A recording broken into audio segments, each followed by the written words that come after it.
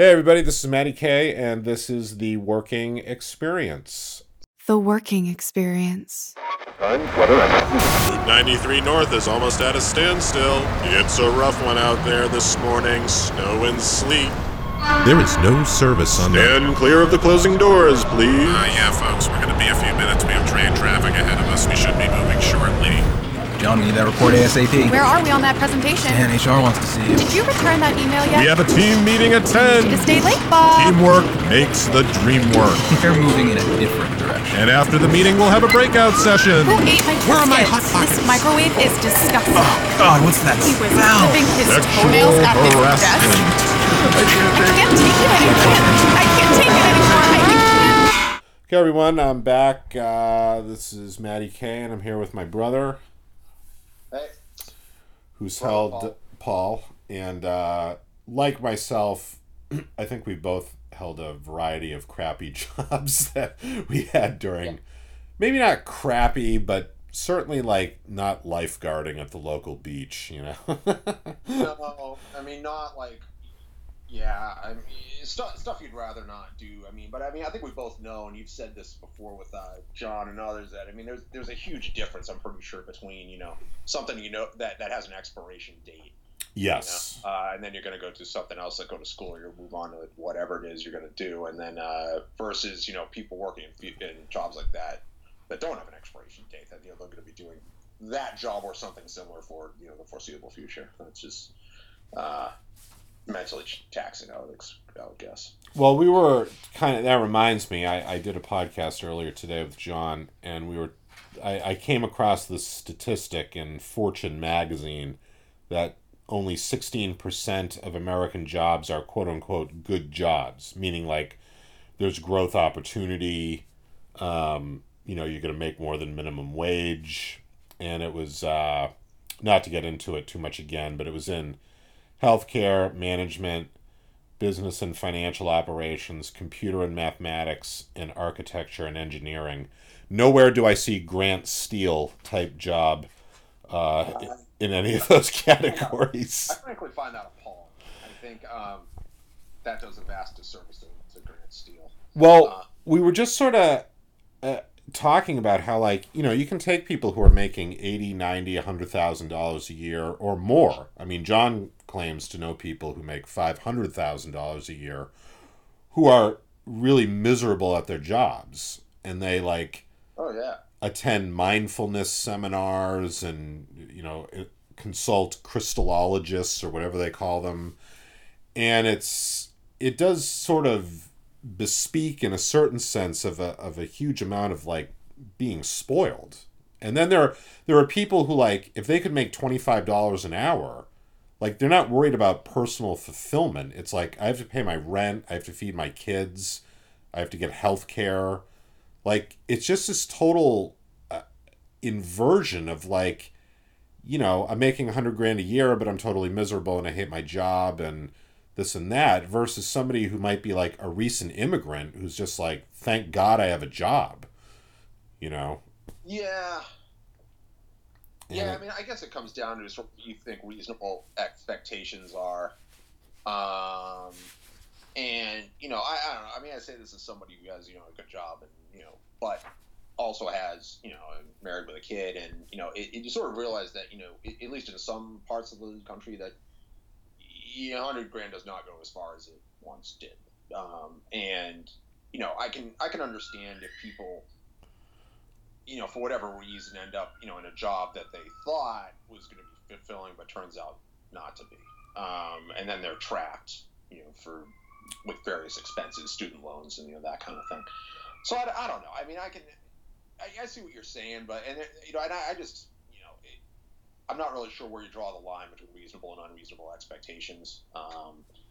And so, yeah, but I mean, I get what you're saying. I think, and it's definitely the case that, there seem to be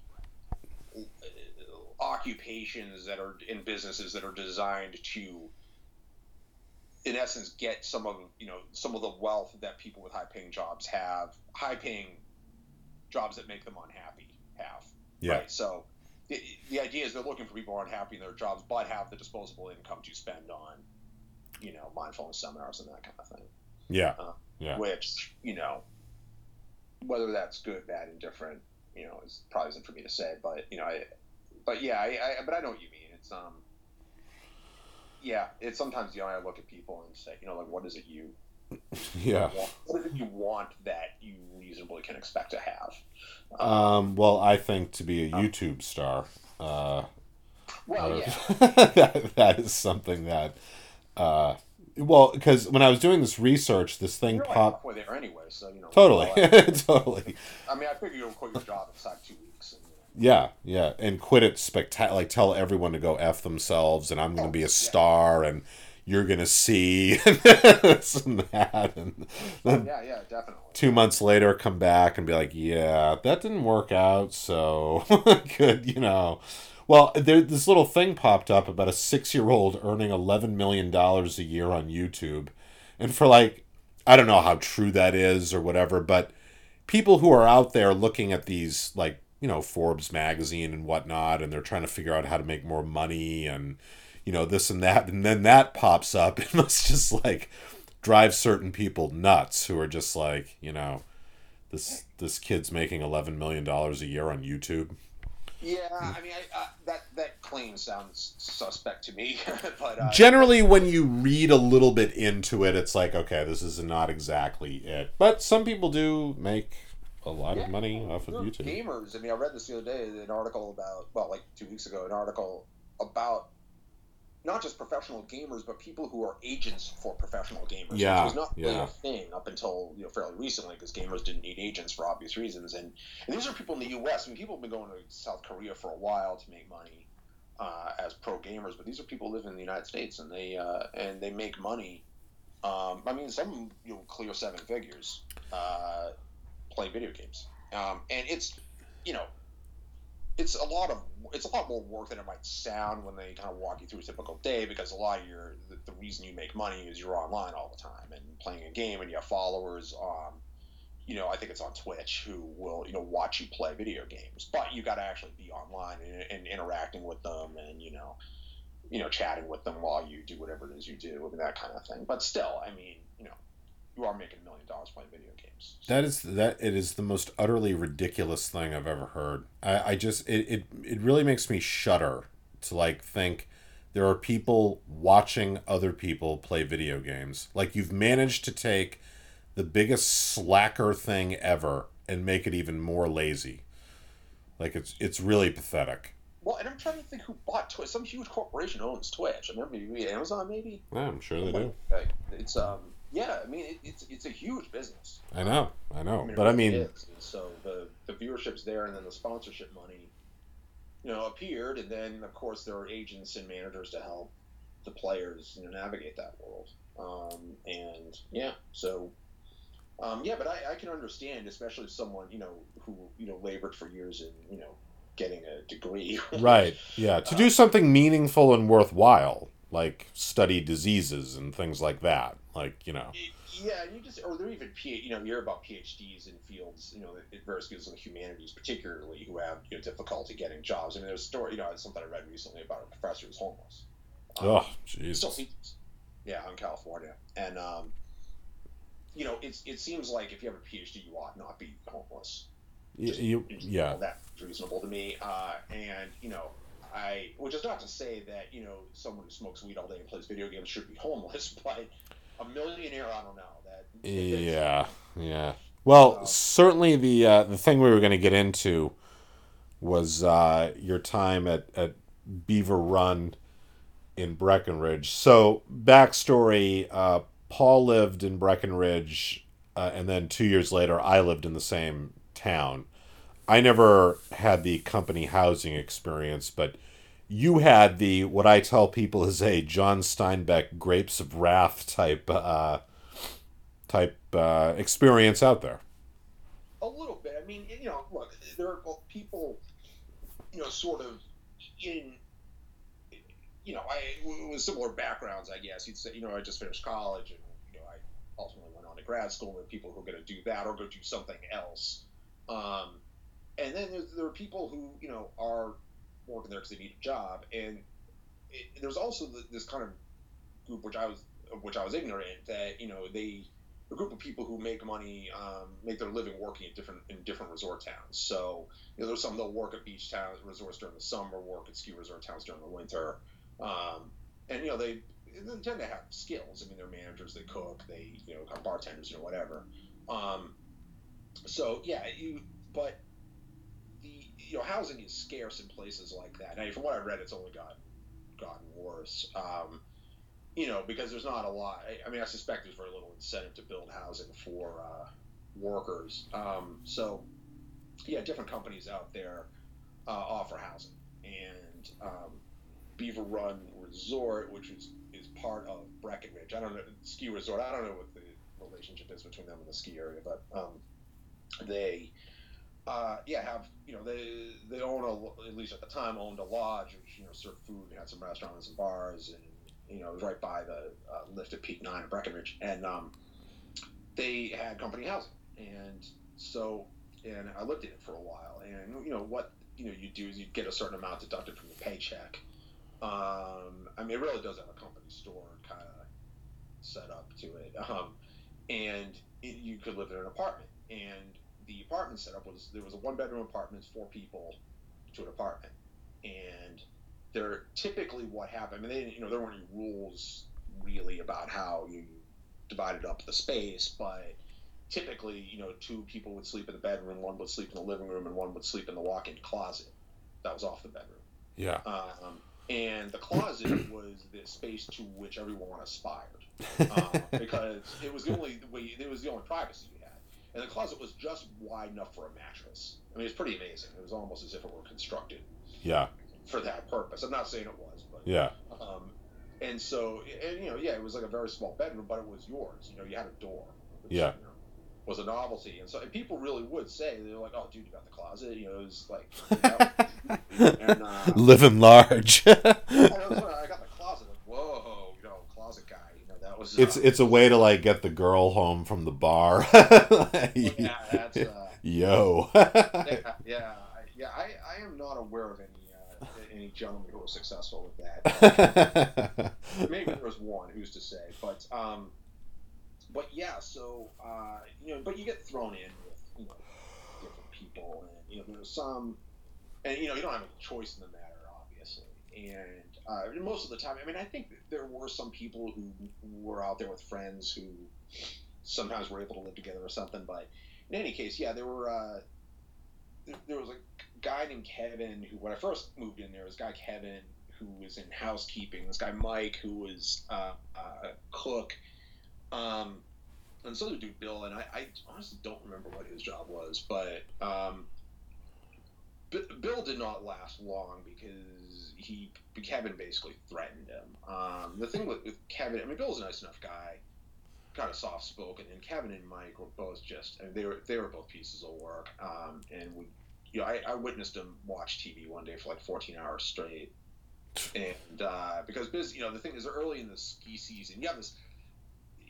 Money's tight for a while because you have to get out there early enough to find a place to live, but things are slow at that time of year because it's October, the ski season's not really gotten going, etc. Yeah. So October, early November, whatever it was, and so you kind of know that you just have to deal with it. And Kevin and Mike were pieces of work. I mean, they used to drink a lot, watch a lot of TV, they didn't really do anything else. They weren't particularly well educated or anything like that. And one day, Kevin had been talking up how he'd been working all this overtime and he was going to get this big check. Big check's coming. The big check. The big check. Big check. I don't know how much it was. I don't remember what he was aiming for, but it was big, right? And he kept talking about how this big check's coming. And sort of, right. And the thing is, like, Kevin, you're going to be living with us, and I don't know. I mean, it's not like you're going to make your down payment on your Porsche. So. Right. Or the house. Or the condo. I mean, good for you.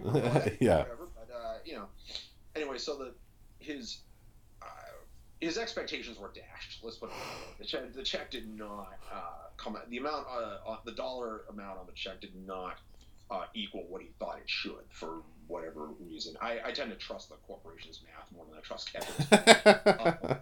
I'm not sure who knows. But anyway, so he responded to this, and Kevin was somewhat prone to rash solutions to problems. Sure. And I'll preface this by saying the reason he threatened Bill, that he got so upset, is that he saw a guy living on our floor who Kevin claims was a cop. Who knows? Maybe he was. I honestly don't know. Why would a cop be living in the company housing at Beaver Run? I find this to be right. I mean, he might have had some convoluted explanation, but whether this guy had some association with law enforcement or whatever. Right. And so the guy, I don't know if the guy came into our place or saw Kevin because he was talking to Bill or what, but anyway, Kevin held Bill responsible for this guy became aware. In Kevin's mind, this law enforcement person became aware of Kevin's presence because of Bill, and I don't remember exactly why. And in any case, Bill was not even kind of responsible for this, but. Kevin, of course, was freaking out. He was probably drunk, and he was. And his claim was that the reason he was so stressed about this is because he had a warrant out for his arrest. Sure. From something that had happened in Pueblo, where he was from, and so anyway, he freaked out, and then more or less threatened Bill, who moved out,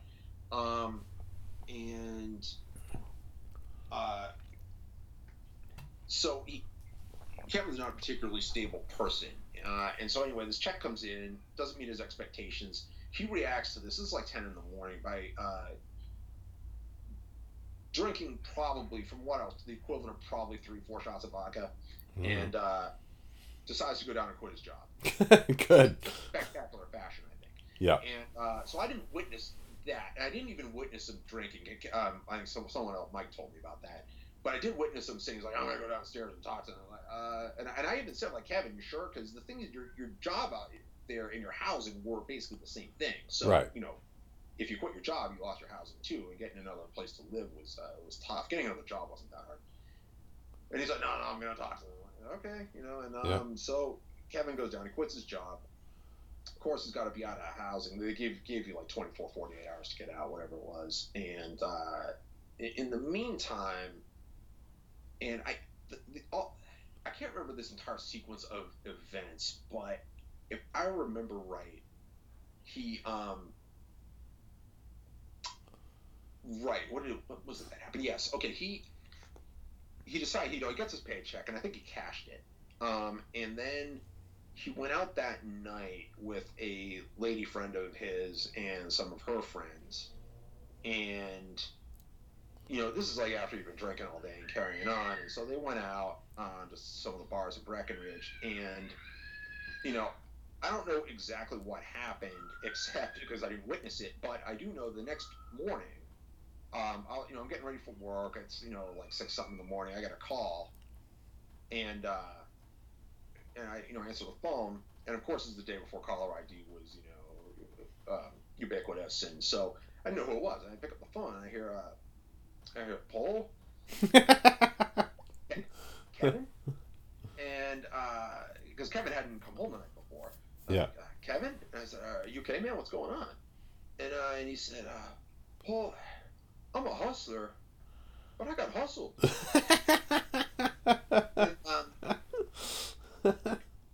Later on, by way of explanation, I believe he told me something to the effect of that I guess he had a bunch of money with him, and then his lady friend kept ordering drinks for her and some other people and putting them on his tab. That is unconscionable.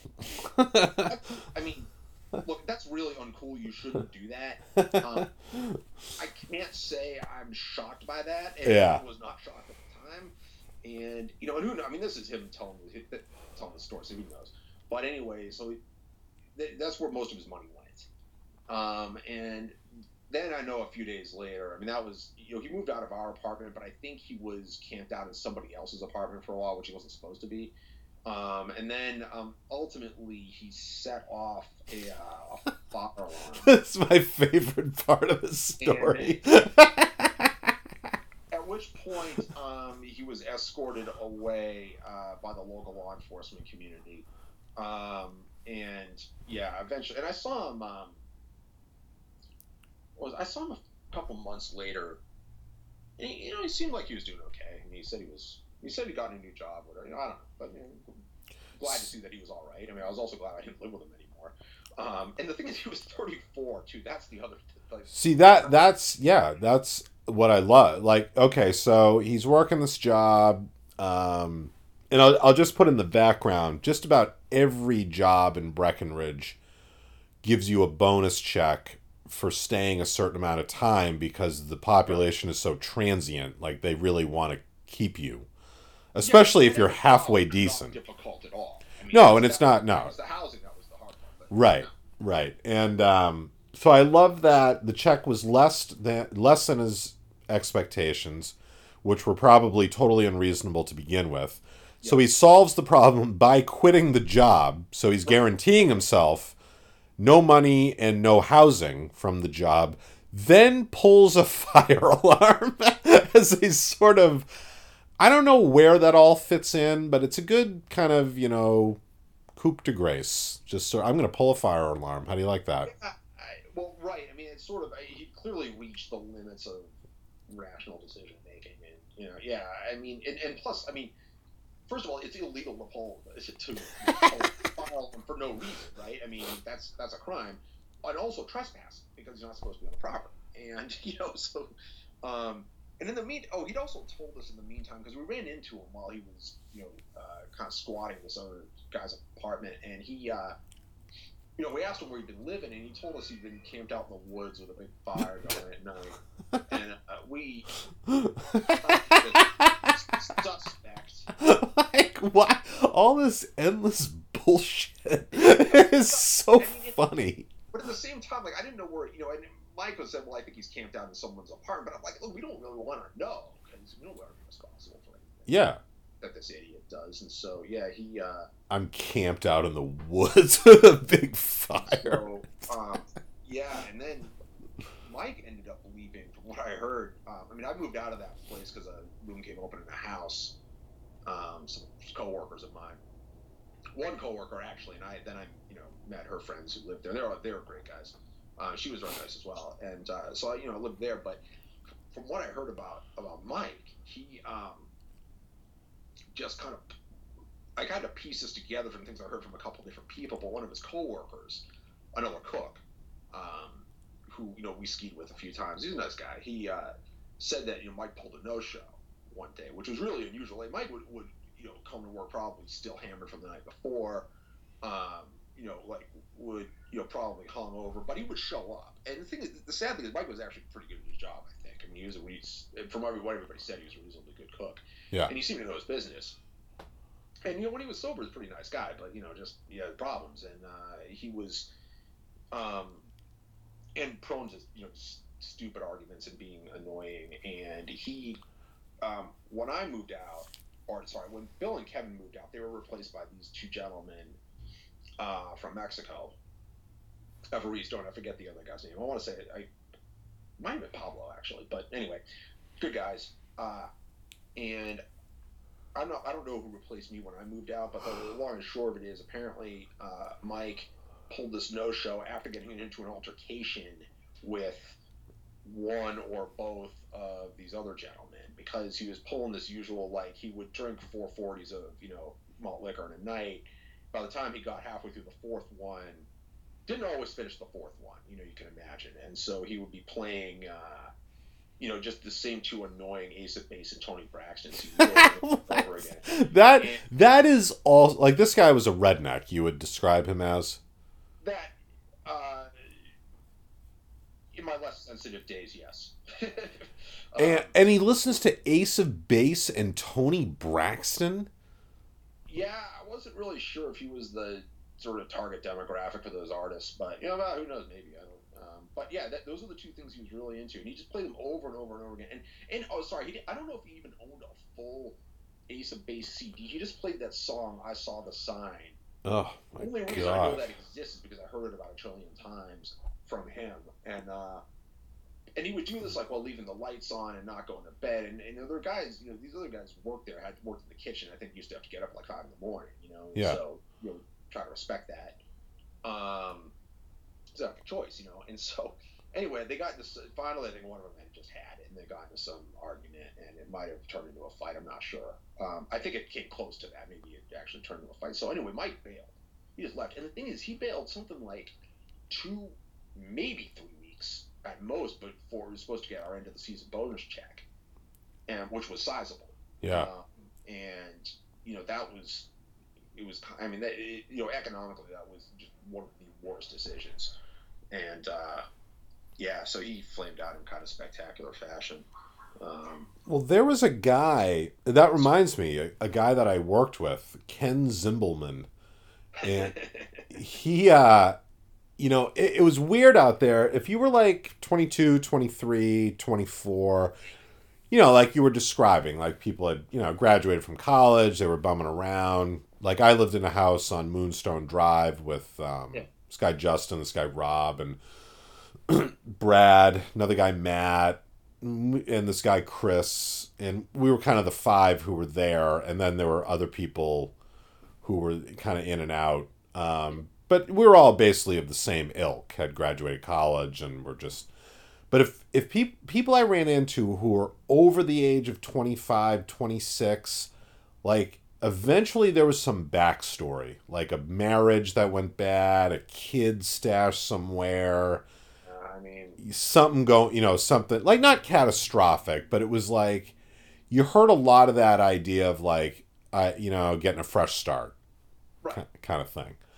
And there was one guy we worked with, Don Tuttle, who's a great guy. He was older. He had sold his medical supply business. He had a lot of money. He and his wife rented a condo, and he was just driving, something to do. And he was probably in his 50s. I actually kept in touch with him for a bit. Very smart guy, really, just very personable. And then there was Ken Zimbelman, who at the time was 43, and he was living in a motel for a while with these other 2 people. And Ken was just one of those, like, Horatio Alger, like, one day I'm going to own that mountain. He would say that. He was a bus driver, like me. Like, I was just driving a bus for the season. Ken's out there to remake himself, reinvent himself. Yeah. And he was so full of like you could never get the straight story on what had led up to this moment or this time when he moved to Colorado.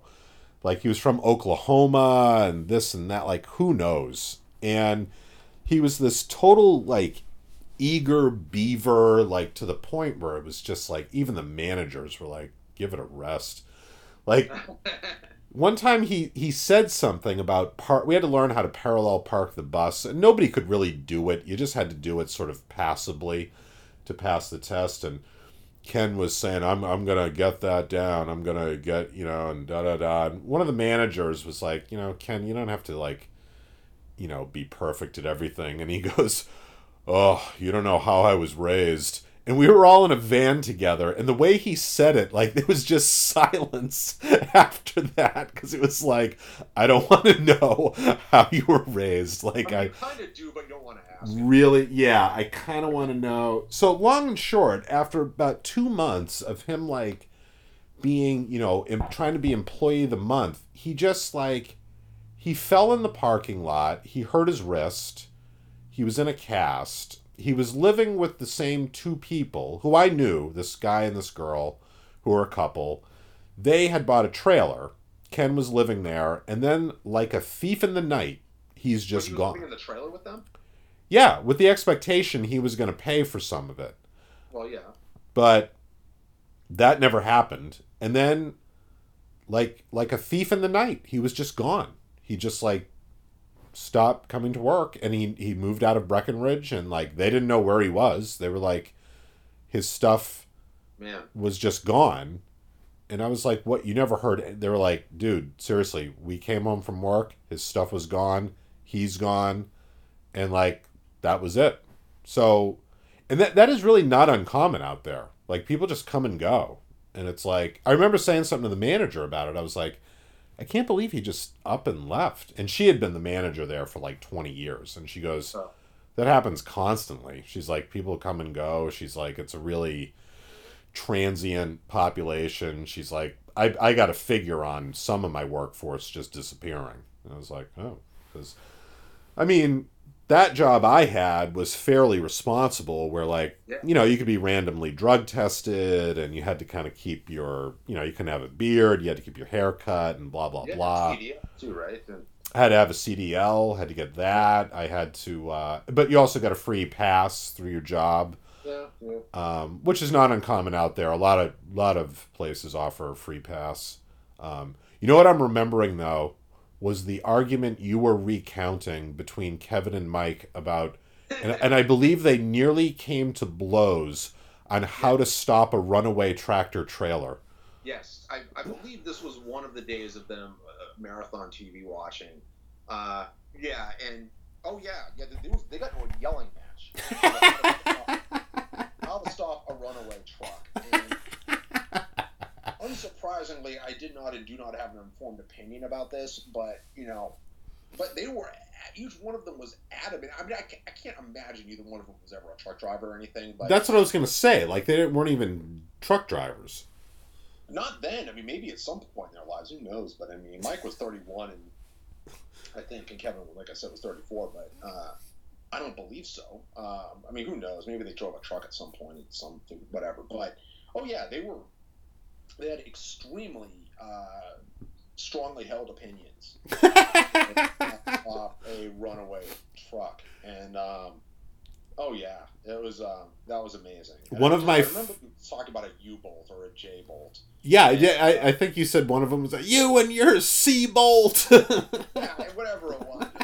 That was how they ended it, really, because one of them was up on his feet and just I have found his face. I mean, I'm just really, guys. I mean, okay. I mean, it was just a bit of a strange existence. It was good. I'm glad I went out there. It's, that part was. Well, I found that underbelly, people of a certain kind of economic and educational level, like, they really get into arguments about things that have no resolution and couldn't matter less. But they just have to be right. And will argue these ridiculous points where it's like, it doesn't, who cares? Like, it's, it's bizarre. I'm not sure it really depends that much on sort of education level, because I've seen pretty well-educated people do the same thing, but there's a personality type associated with that for sure. I mean, you just, Well, I remember this guy when I worked on Law and Order SVU, where I was a grip. This guy, I'll call him Henry. He would sit, like, I was a non-union guy, so I was kind of stuck a lot of times listening to Henry. And, like, Henry did not have a conversation with you. He just talked at you. Yeah, like, it was not any kind of give and take. And he got a lot of his information from Howard Stern, which was even better. Like, he sort of treated this as a news source, Howard Stern. Right. And I'll just have to put in the background with this one thing he said. I mean, there was a lot. And he had an opinion on a lot of things. Oh, and his knowledge of any of it was irrelevant to his opinion. I mean, it didn't matter. Why would it matter?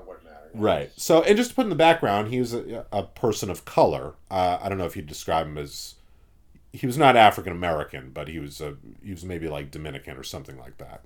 Mm. And he's talking, and he grew up in New Jersey, lived in New Jersey, and I think he'd pretty much lived in the same place his whole life. And Halloween was coming up. So Henry's like, the thing I don't understand, he would often preface his pontifications with, the thing I don't get, and it'd be like endless streams of just bullshit. And he's like, he goes, the thing is, like, Halloween's coming up, and, like, there's all these people around, all these Muslims who live around me, and I'm like, they're probably not even Muslims, but fine, whatever. Right. He was the best boy's cousin, so the best boy did the hiring, so I wasn't really in a position to call Henry out on too much. And, so, hey, Tom, can you edit out the Hector? So, I'll just restart that. So Henry was the best boy's cousin, and the best boy did all the hiring. So I wasn't really going to dispute him on anything, nor did I really care. But he's like, yeah, these, Muslims and blah, and they like have all their kids dressing up for Halloween. And like the thing I don't get is like, okay, like everything in Islam is the opposite of Christianity. Like, no, it isn't. So there we are with strike two. And then he's like, and the thing is like, why are they letting their kids dress up on Halloween if they don't even like believe in Christianity? It's like, are you out of your mind? Like, first of all, Halloween, huh? Where do you start? Yeah, like Halloween's not a Christian holiday for one. Secondly, everything they believe is not the opposite of Christianity. Like, no knowledge of what Muslims believe, or probably even Christians really believe. And probably these people were not even Muslims who lived around him. Sure, yeah. Or maybe they were, maybe they weren't. It was just so like, and they would just harp on these things where I'm like, why do you care? Like, what does it matter how they dress up on Halloween? Like, it would be endless. So that sort of mentality is like prevalent. Yeah. Yeah. The thing is, though, I've also, I'm to transition a little bit. Living in DC has reminded me that, that people for whatever reason get emotionally very attached to not just sort of worldviews or values or causes. That's fine, but to facts, perceived facts, and if you tell them that fact is not correct, they get really mad and personally offended. Like, it becomes part of their sort of psychic makeup that a certain thing has to be true. Yeah. And it's the same kind of thing. I mean, they just get will just get attached to a certain idea of how the world works, and if they're informed that that's wrong, then it's you might as well tell them Santa Claus doesn't exist. It really is. It really has the same effect. It's probably along the lines of your reaction if someone calls Megadeth a death metal band. Did someone call them that? Like, I've just noticed the silence, and probably. Who was it? Yeah. I'm not going to say anything. I just want to know their name. That's fine. I just want to know their name, address, right, email, whatever. Yeah. Just, I don't do them a favor. Right. Just set them straight. Just so they don't embarrass themselves. Yeah. Just something that they didn't know what. I know I got to take my son to daycare and everything, but right. Well, no, I think Will Ferrell had a really good, strangely enough, like when he was talking about the different characters he plays, like Ricky Bobby and Anchorman and whatnot, he said there's this like certain class of white man in this country who just feel they know everything. Like, America's the greatest country in the world. And like, they say it in such a way that like the earth is round. Like, they're so utterly confident and oblivious to everything that, like, it just, nothing makes an impression on them. Like, you could present them with every fact in the world, and it would be, no, It's just irrelevant. Yeah. Yeah. Yeah, and and if you disagree with them, you're an idiot and a bad person. And you're unpatriotic, and you're a Muslim, a terrorist-loving homosexual, probably. Pedophile. Right. Yeah, you're just un-American. You're un-American, which is worse than all of those other things, just to say you're un-American. Yeah. I mean, right. In their mind, all. I give you Roy Moore nearly getting elected to the Senate in Alabama. Obviously, for a lot of those people, the pedophile accusations kind of were trumped, not to pun, but by his devotion to the Ten Commandments.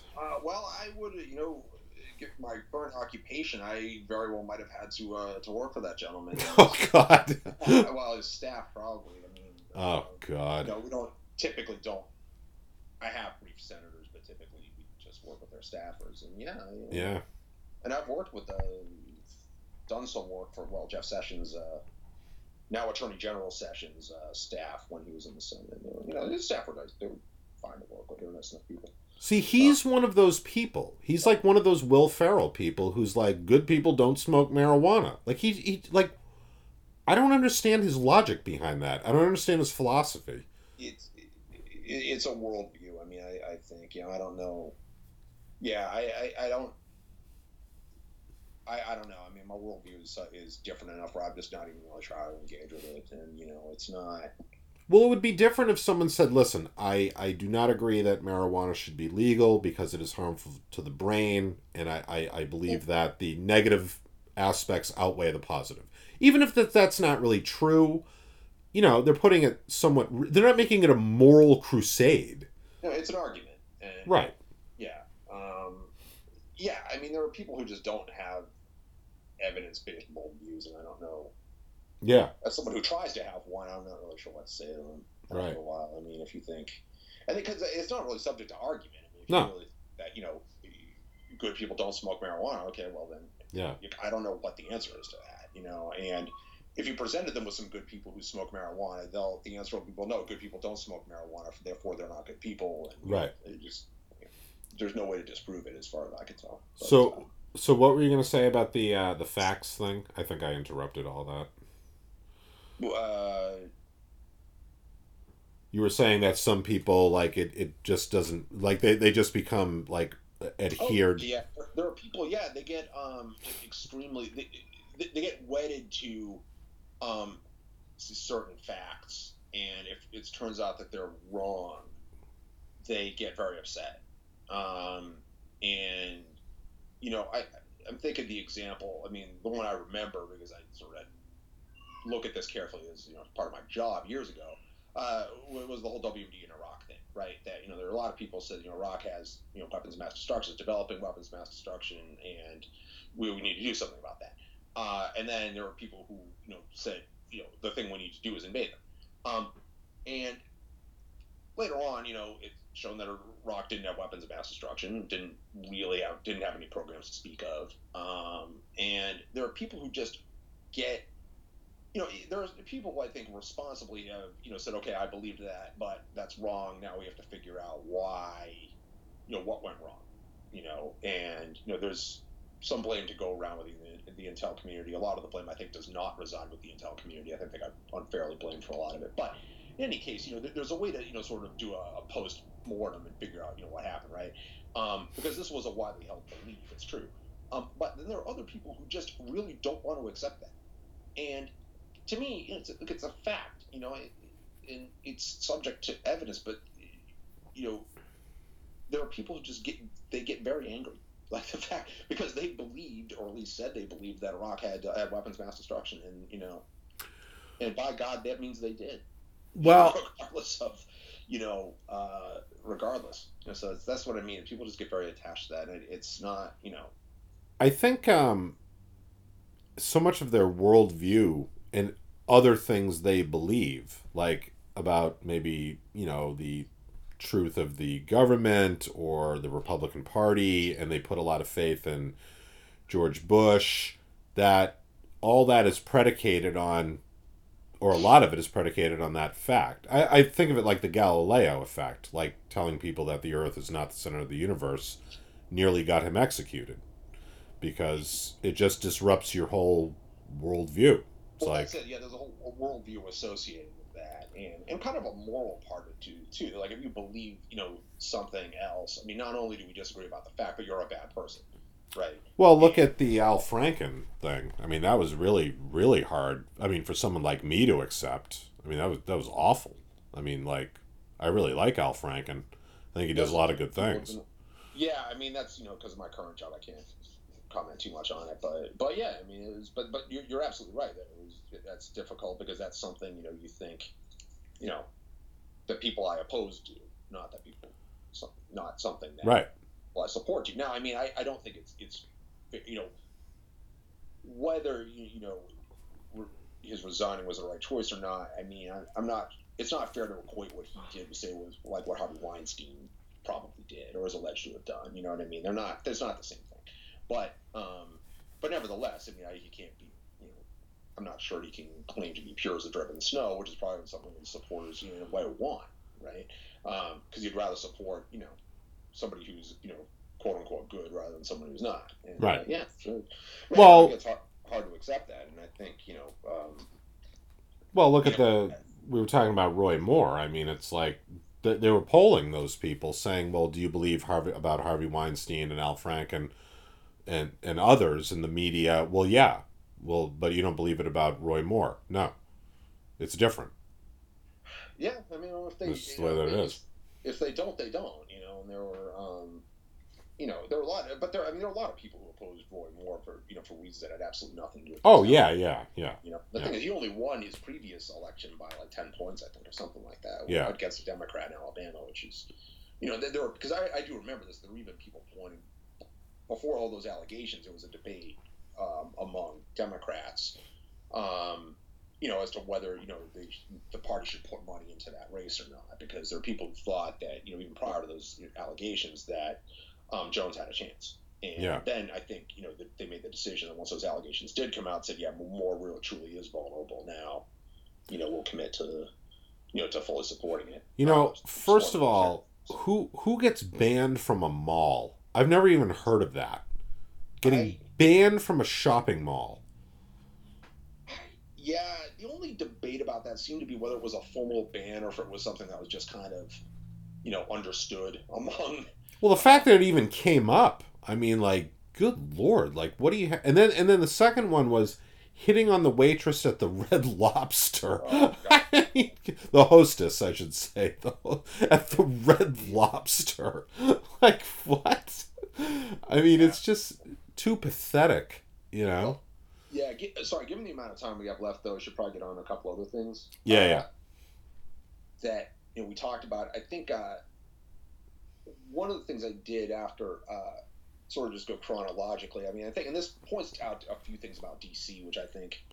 One of the interesting things about your podcast is that I think that you get people from different lines of work, and you learn a lot about. And since a lot of the people you interview are from New York, you have worked in New York, you kind of learn about that.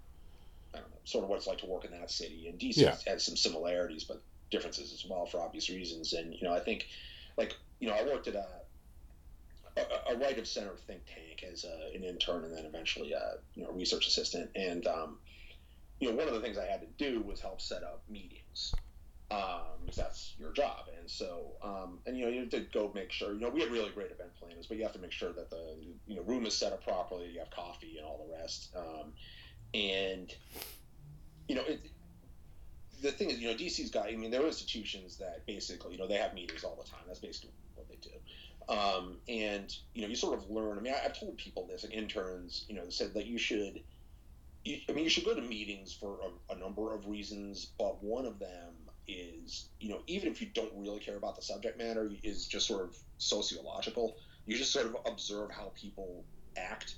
And the phrase, the language they use, and how they deal with people who are kind of rude or who interrupt. Because even though they're supposed to be adults, they do that stuff all the time. Yeah. But in this case, so we had this room set up, and the thing is, we'd had a series of meetings that were about defense planning, and this was before the second Bush administration came in, and in fact, I think it was prior to that election. And a series of meetings that were about defense planning and what the defense budget should look like for the future, and which of course gets into these questions about what kind of military do we want, what do we think the military has to do, blah blah blah. So, and this was aimed at sort of interested parties, but also donors, because there were companies who gave money to this particular think tank, and there were. The crowd that was interested in this is kind of what you think. It's pretty straight-laced, kind of buttoned down. A lot of people in business suits, uniform. There were uniformed military personnel there, people like that. And so, we had this one particular meeting where the night before, my boss, who was a pretty well-known, he's not a household name, but he's pretty well-known in that world, said, "Oh, hey, by the way, tomorrow morning I have to do something, so you need to run this meeting." Right, and I said, "Oh, okay." And I was kind of nervous about it because I'm nobody of any importance at all, and all these people are older than me, and in a sense, I have to tell them what to do. Yeah. But so anyway, we got the room, but it was no big thing. So anyway, get the room ready. One of the things we had to do was have a projector because somebody had a PowerPoint presentation because in DC, like many other places, you get power pointed to death constantly. I mean, it's just Yeah. part of it. Yeah. And so we had to have our IT people set up anything to do with a computer. For whatever reason, they wouldn't let us do it. So, I put in a request that morning. I'm looking around. There's no laptop. And so I try to track down the person to whom I put in the request. Can't find her. And I had to go to her boss. And, I hated to bother him, but I let him, I'm sorry, but, this is what happened. We had this meeting. We need a laptop. So anyway, she came down and, starts to kind of nervously setting up the laptop and the projector. And so ultimately I sit down and look around, and there's the room is pretty well filled up, and I realize that the meeting's only going to start maybe 6 minutes late, which is not a big deal.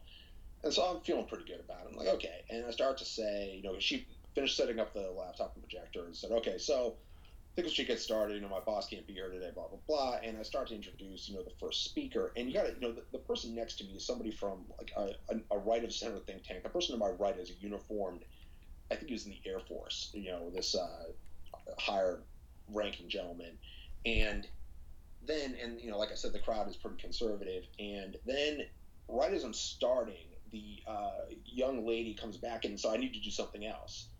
I said, okay, so just take a minute. And I said, okay, well, we're just going to need another minute. And I start talking, and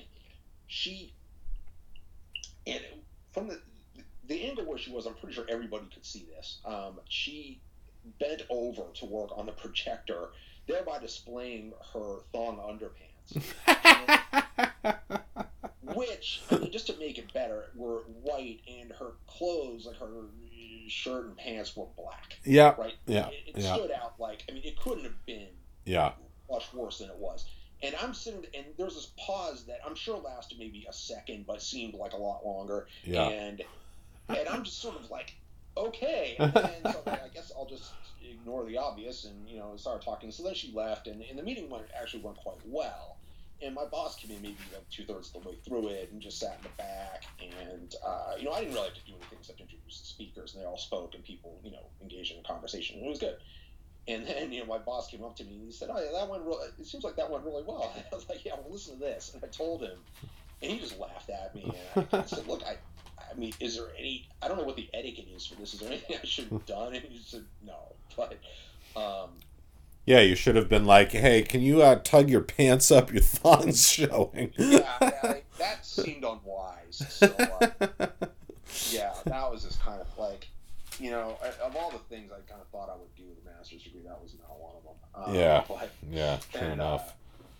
Yeah, and the film actually gets into some of this that is called In the Loop is the best movie about DC I've ever seen, and it gets into a little bit of this, like, when they show somebody from DOD, the Department of Defense, who's talking to his British counterparts and said that, we want a hollow square set up and we politely request the presence of both carbonated and non-carbonated waters. And that's the kind of crap you deal with, as someone, even if you're not an intern, just someone who's lower rank than everybody else, you deal with stuff like that, and that's... Well, when people were, like, working on films and things, really, if you were part of the crew, you wanted to know what's the food situation. Like, are we getting a hot breakfast or what? Like, that's probably all anybody cared about. Yeah, like, how's catering? Like, people would always ask me, like, oh, what are you working on? What? I'm like, I don't know. Like, I just got called to come down and do this. Like, you're just, like, setting up lights and all this and that. And, like, I never read the script for any of these things. Like, it just didn't involve me. I assume someone up, like, maybe the director of photography read the script, but, like, someone whose job it was, yeah. There's a scene in, like, I don't know why I remember this, but I think it's the first episode of Entourage where they say something, or one of the early ones where, they say to the, Vinny Chase, the main character, they say, well, you read the script in the last movie you did. And he's like, and he said, no, I didn't. I said, what do you mean you didn't? He said, no, I didn't even know who the killer was till I saw it. So, if you don't need to know, then you don't. Well, it's very, and I was talking to Mike Aronson. He runs the board, the lighting board for a show. I don't remember which one it is, but it struck me in the beginning how compartmentalized the film industry is. Like, you have grips, you have electrics, you have, and that's just like the shooting crew. Then you have the whole production crew. There's very few people involved from beginning to end, like editing, and then, like a lot of stuff I worked on I never saw. It was never finished or whatever it was. But I remember this, occasionally it's like, you'd get this message from production being like, oh, this is going to be an amazing experience and we're all going to really bond and be a family after this. And first of all, it was always like the kiss of death. Like it would end in rancor and, Yeah. And secondly, I'm like, I tried to explain...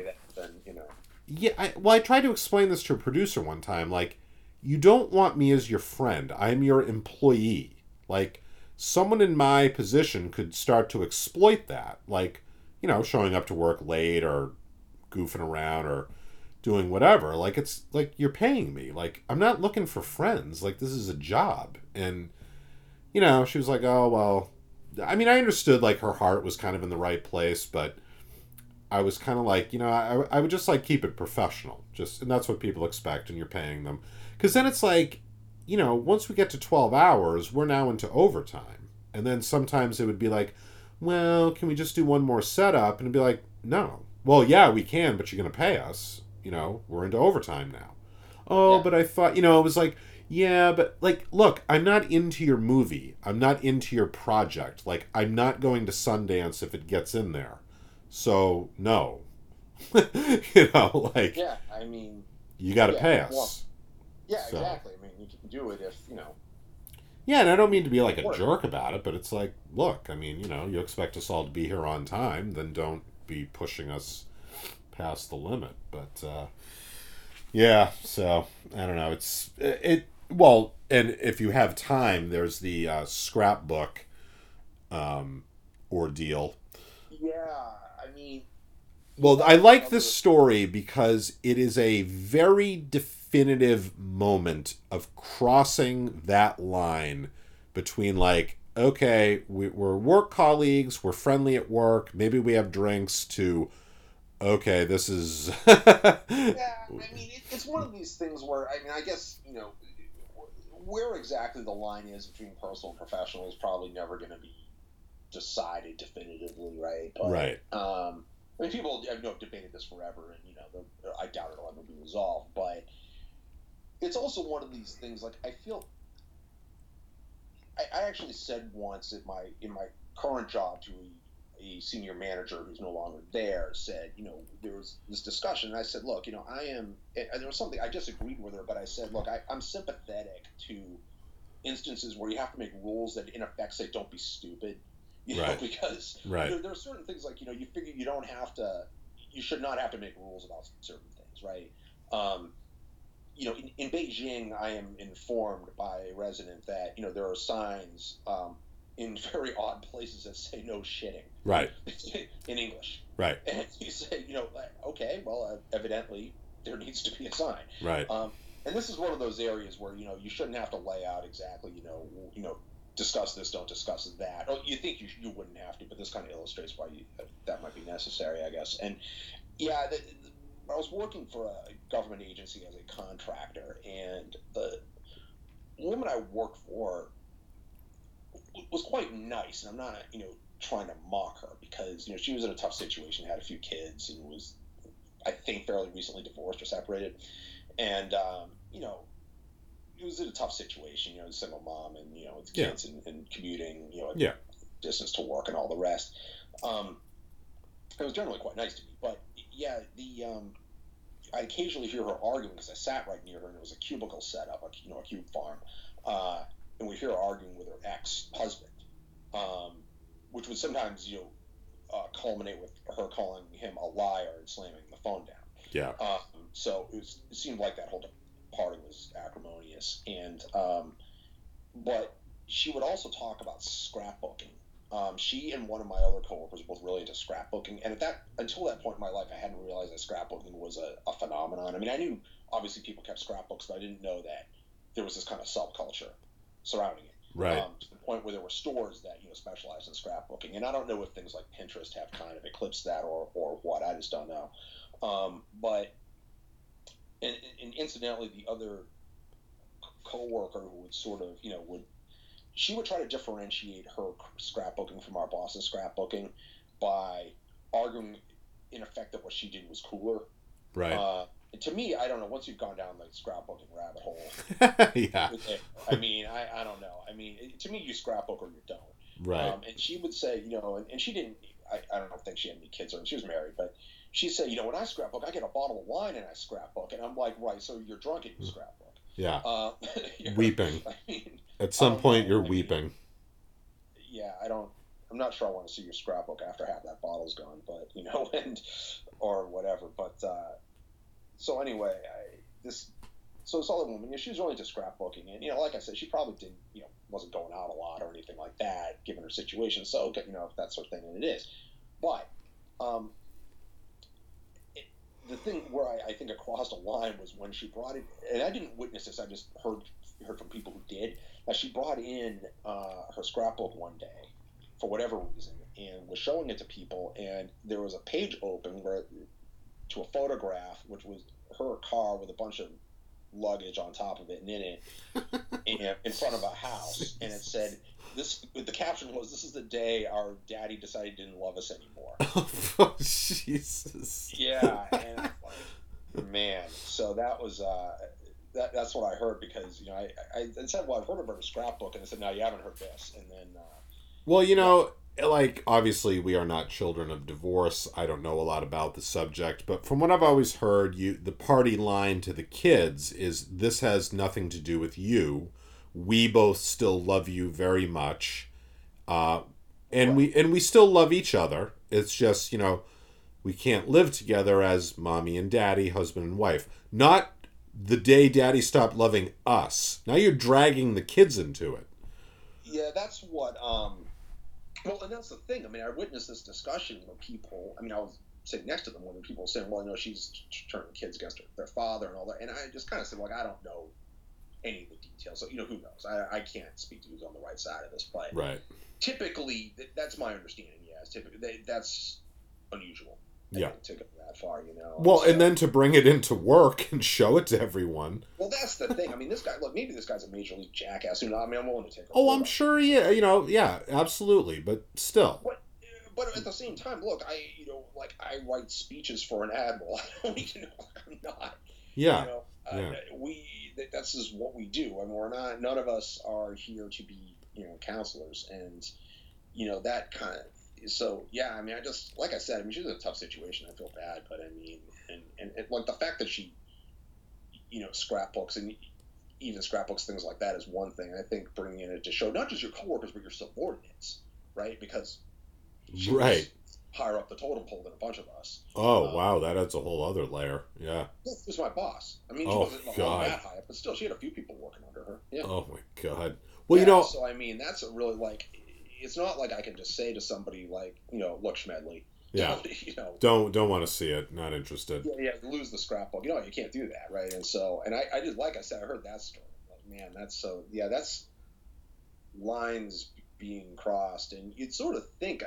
For this particular age, I don't know. I think maybe the popular or a common view of government agencies is that people don't engage in behavior like that, but they would be wrong. Well, they're all human beings. It doesn't mean somebody's not a human being. Well, I remember I was telling this to Mike yesterday, the story, and before I got to the line, the caption, he was defending the woman, because he's a very good guy. He said, well, she just wants to show off her creativity, and I'm like, wait a minute. And then I told him the day Daddy stopped loving us, and then there's silence, and he goes, oh. I'm like, yeah, no, this is not scrapbook of hey, look what I've drawn, or no. My kids did this, and yeah. Yeah, that is definitely going leaps and bounds. Well, there's all these things when I do my research about what to reveal, what not to reveal, personal medical information. My personal favorite, and I'll just end with this, is telling people, why was I out yesterday? I had diarrhea.